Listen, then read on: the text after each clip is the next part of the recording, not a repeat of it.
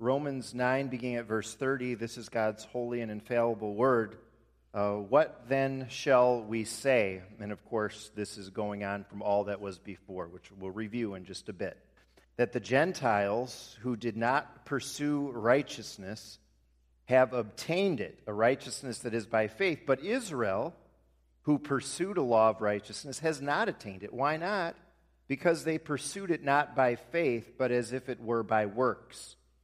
They stumbled over the stumbling stone, as it is written, "See, I lay in Zion a stone that causes men to stumble, and a rock that makes them fall, and the one who trusts in him will never be put to shame."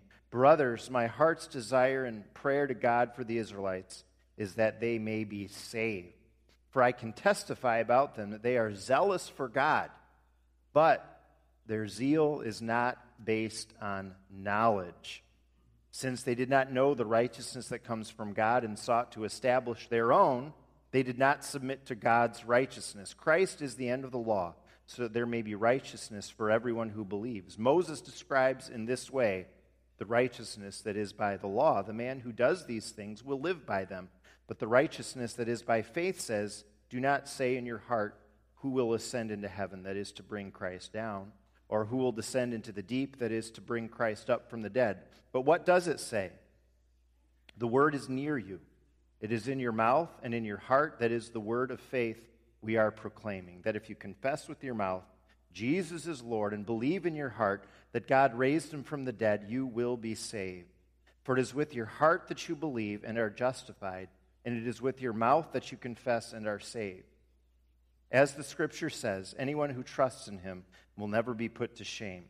For there is no difference between Jew and Gentile. The same Lord is Lord of all, and richly blesses all who call on him. For everyone who calls on the name of the Lord will be saved. How then can they call on the one they have not believed in?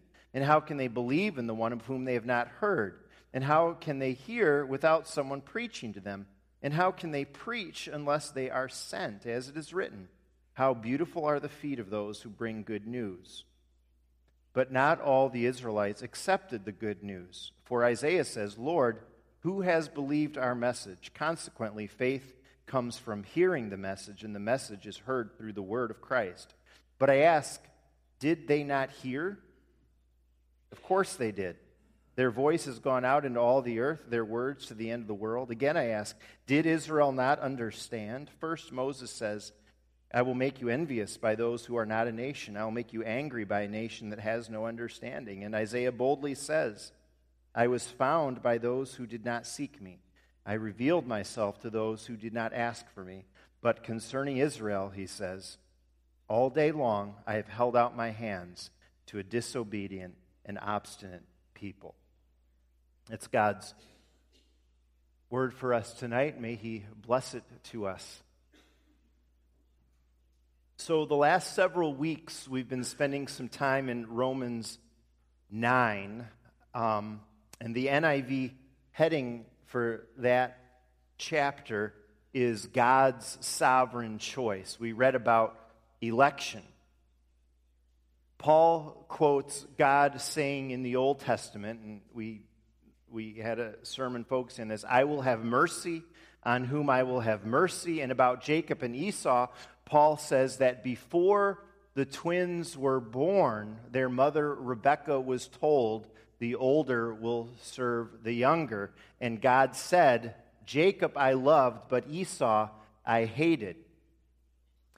Even earlier in the book of Romans, of course, Paul basically said the same sort of thing when he emphasized that we're not saved through any merit of our own.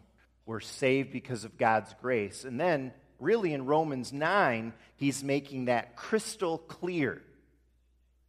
We are the clay. He is the potter.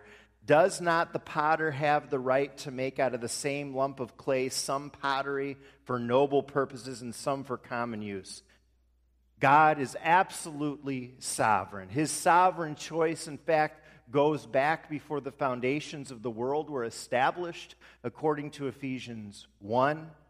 I believe his first thought in eternity concerning his creation was his elect. his people. And then ever since then, he's been working out his great salvation plan for his glory through the creation of this world, through the fall, through sending Jesus and the Spirit, and eventually the consummation coming again to usher in eternity. What a glorious and what a comforting truth this all is that the Bible tells us about and that we embrace. It's not about us.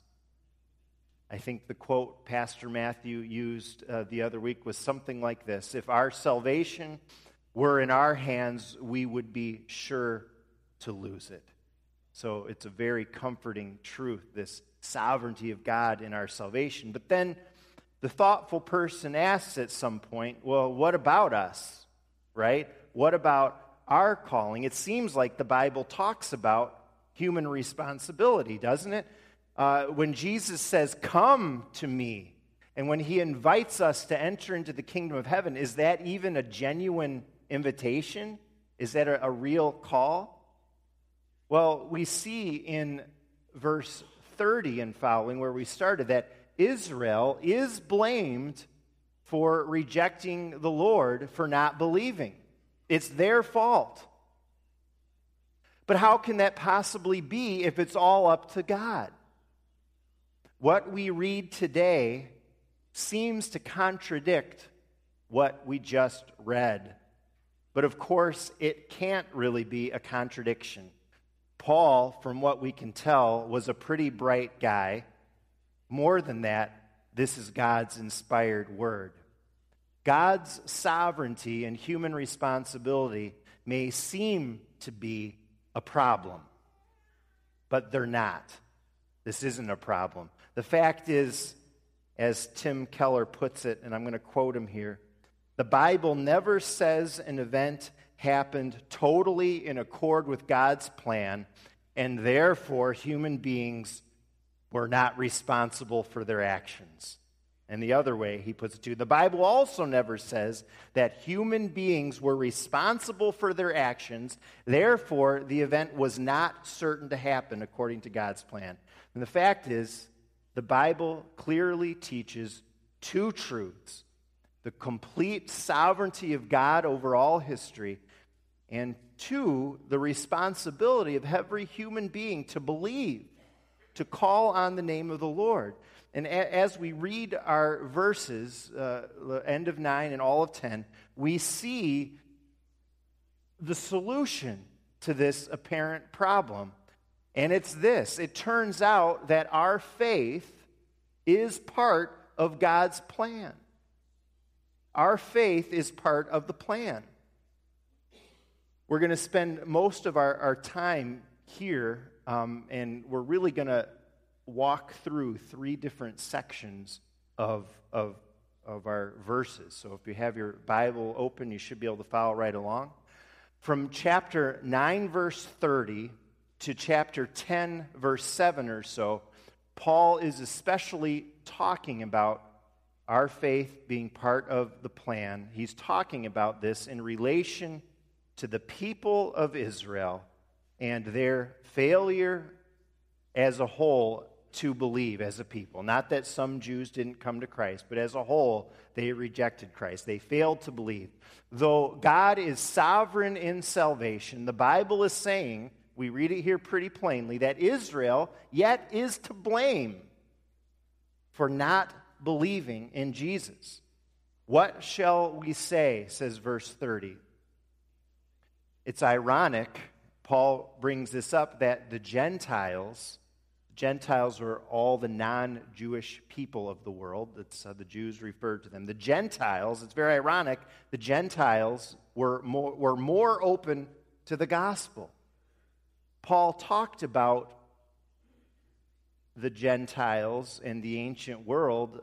If you remember way back to Romans 1, he talked about their sin and their evil and how far they were from God in very striking language.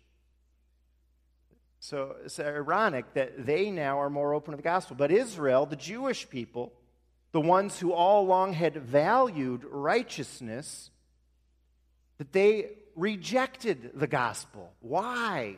Verse 32, because they were going about it by works rather than through faith. The ones who knew the most about God didn't come to know him in the end.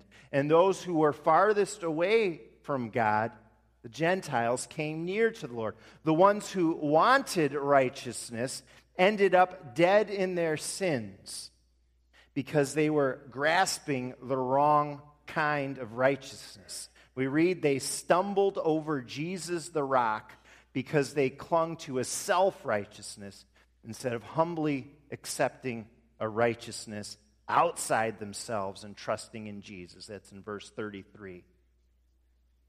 And you remember, we don't always use this language, but it's accurate. Israel was the church. And if we think about it in that way, it becomes even more striking. The people of God in that day, these were God's people, and they missed salvation. We're set, they thought. We're all good. My parents are part of the people of God. My grandparents, they could say, and even further back. And look at our lifestyle as God's people compared to this rotten pagan world around us. They had this incredible history and heritage. They thought they were all good. They were proud of all of these factors that were about themselves in the end, who they were, what they did or didn't do. No one knew this approach, this line of thinking, more than Paul himself. He grew up among God's people. He thought he was serving God for a long time in his life, but it turned out he actually wasn't. And so he's emotionally engaged in all this. 10 verse 1, my heart's desire and my prayer, he says, is that the Israelites would be saved. They were zealous, his people, for God, verse 2, but they missed God. Why is that? Paul says it's because their zeal was not based on knowledge. You know, some people think it doesn't matter too much what you believe in life as long as you're sincere in your belief, as long as you're maybe passionate about your belief. But that's not true. The Jews were sincere. They were zealous, but it wasn't good enough. They needed right, correct knowledge also. And we all need that. We might think of them, poor people. They just didn't know. You can't blame someone for being ignorant. But Paul goes on to say they had everything they needed to know. Verses 4 through 7 talk about how all the Old Testament was leading up to Christ. But verse 4, they would not submit to this. They would not submit to God's way of righteousness, what he was teaching them, what he was showing them, where he was leading them. They purposefully stayed in their ignorance. They refused to think and reflect on the things that God had openly revealed to them. They stubbornly insisted on their own way. It was always salvation by faith. But Israel, God's people, God's own people in Old Testament times, chose not to have faith. They chose not to believe. And so we see in all of this that it's God's plan that we are saved by his electing love, and that human faith is part of the process of that getting carried out.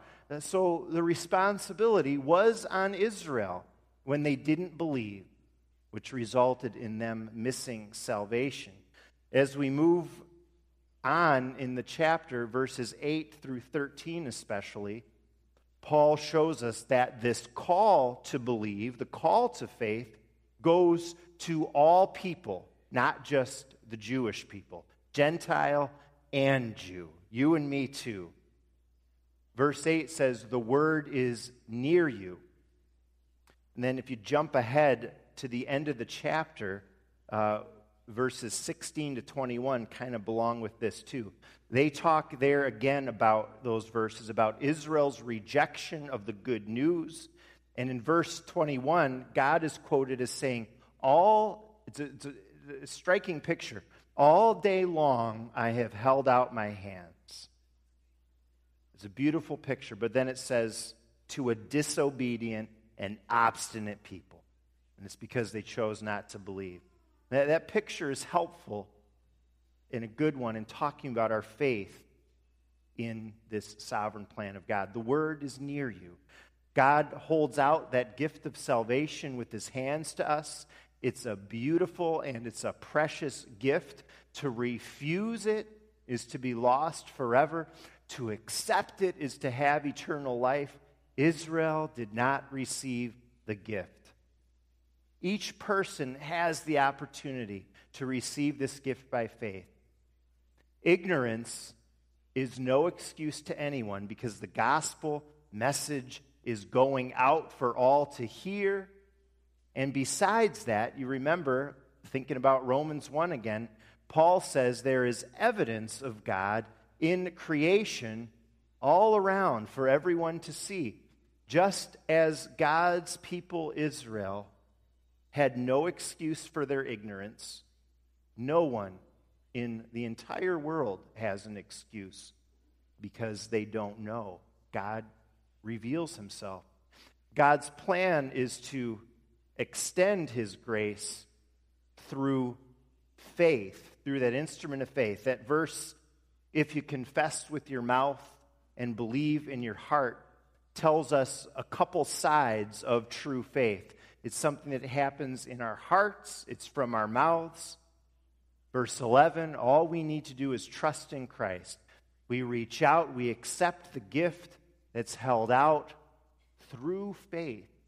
Through faith. Verse 12, there is no difference between Jew and Gentile. In other words, Paul is saying everybody needs him. And praise God, God is equally accessible to everybody. Anybody can receive Jesus. That's kind of what no difference between Jew and Gentile there refers to. Everybody needs Jesus, and anybody can have him. Just call on his name. Israel's failure to believe and everyone's invitation to call on Jesus' name highlight again that our faith, our believing, is part of God's sovereign plan of salvation. Verses 14 and 15 show human responsibility in God's plan as well, in a little different way, by showing us the means God uses for faith. We see that God uses us. God uses his church, all of us together, the church everywhere in all this. Sometimes the series of questions that you see in verses 14 and 15 are called a kind of golden chain. A golden chain with, maybe we could even say that the final link of the chain being our belief in a way. We read there, you can only call on Jesus if you have believed. You can believe only if you heard, and you hear through preaching. And preachers are sent. So the process to faith starts with the sending. God himself sends preachers. The prophets first, way back when in Old Testament time. Then Jesus sent the apostles, the disciples, the apostles out. And then the early church was off and running. And the Spirit empowered the church then and continues to empower the church today. Those who are sent by God preach. The Bible says that's how we hear. And of course, this is why, as believers, we have such a high view of this strange thing to the world called preaching. It's a key element in this golden chain that leads to God's people being saved. The word gets near you through preaching, and me too, especially. Through the ministry of God's word. God held out his hands all day to Israel. Verse 21, how? Well, not literally. God doesn't have hands, but through his servants, the prophets, who proclaimed God's word, and through his servants today, preachers and all of us, the church together.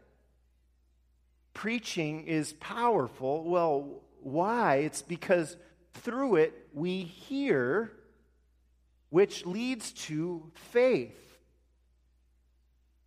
What do we hear exactly in preaching? God's word, yes. But it's more than that.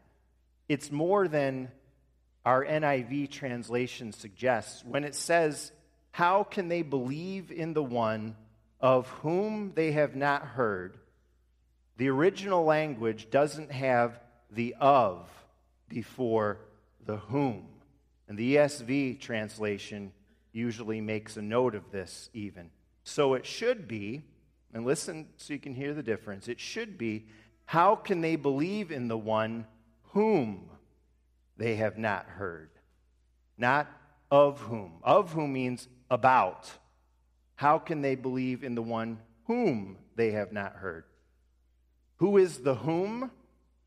Well, going back to calling and believing, of course, it's Jesus. And here's what it comes down to.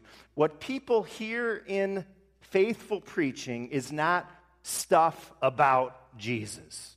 In faithful preaching, we're not hearing facts about Jesus, but we're hearing Jesus himself according to the Word of God. He speaks himself in a special way through the faithful proclamation of his Word. It's mind-boggling if you're actually thinking about what that means. And then you wonder why we value preaching so much as a church. Well, we have a very high view of preaching. We have a view of preaching that I believe comes from God's Word, that in preaching, Jesus speaks to us himself. You wonder why we're committed to 2 sermons every Sunday. Well, it's because the Bible teaches that the good shepherd of the sheep speaks himself to the flock in preaching. Have you ever had it that you felt like God was speaking directly to you in a sermon? I have. You know why? It's not just a feeling. It's because he does. He does. He really does. That doesn't make a sermon or a preacher infallible. But it does make preaching a very special event in the life of God's people. We call it the primary means of God's grace. We read here how beautiful are the feet of those who bring good news. Always awkward for a preacher to read those verses. I don't know if this is exactly right, but I kind of like Tim Keller's suggestion that this is not so much about the beauty of the preacher's feet. I like that because I'd be in trouble if it were about that. I keep my feet covered as much as possible. But this is about the beauty of the message, the beauty of the task of the church to send out preachers, to get the word out, the beauty of the mission to bring the good news, the beauty of calling people to faith. And so you see here too, this is how we are part of God's sovereign plan. We're called to faith ourselves, and we're called to be part of the mission of making sure people hear the word. And that leads us to just a final thought tonight. Because our faith is part of God's great plan, that's why faith formation is such a priority for us. Faith formation is a bit of a buzzword in the church the last years, especially in the CRC. And I'm not a guy who likes buzzwords. But faith formation is a good word, and it's a vital idea, faith formation. Because our faith is part of the plan, that's why from our earliest days, we want our young ones to be hearing and learning God's word. That's why as a church together, we prioritize family devotions and Christian school and Sunday school and listening to good Christian worship music. It's all to awaken and strengthen our faith so that we and those in our care, in our homes, and in our church home would respond and profess that faith in Jesus Christ. This is why we have a desire, don't we, to grow in faith day by day, year by year, to humbly sit under the preaching of God's word, to have godly conversations, to be in Bible studies. Our faith is activated through hearing Christ's voice in the word. From the cradle to the grave, we want to be in the constant environment of God's gracious word for the building up of our faith. We want to breathe that sort of air in, and we want to exhale all those pollutants of this world that try to erode our faith. Our faith, our growth in faith, our sharing the faith, our proclaiming the faith, it's all part of God's marvelous plan from before the foundations of the earth. It's how He gathers His elect. This is what we do together at Faith Church. Faith formation for ourselves to be built up and to make brand new disciples too. Whether we're talking about our own kids, people in the community. It's beautiful. It's beautiful, friends. May we never be like ancient Israel, who had all the blessings and squandered them. But may we lay down all that we are, all that we've ever done, humble ourselves, call on the name of Jesus, and receive God's gift of salvation through faith. May we prioritize faith formation for all ages, for all people, with God's word at the heart of everything we do, since our faith is God's will and His glorious plan for all His people. Amen.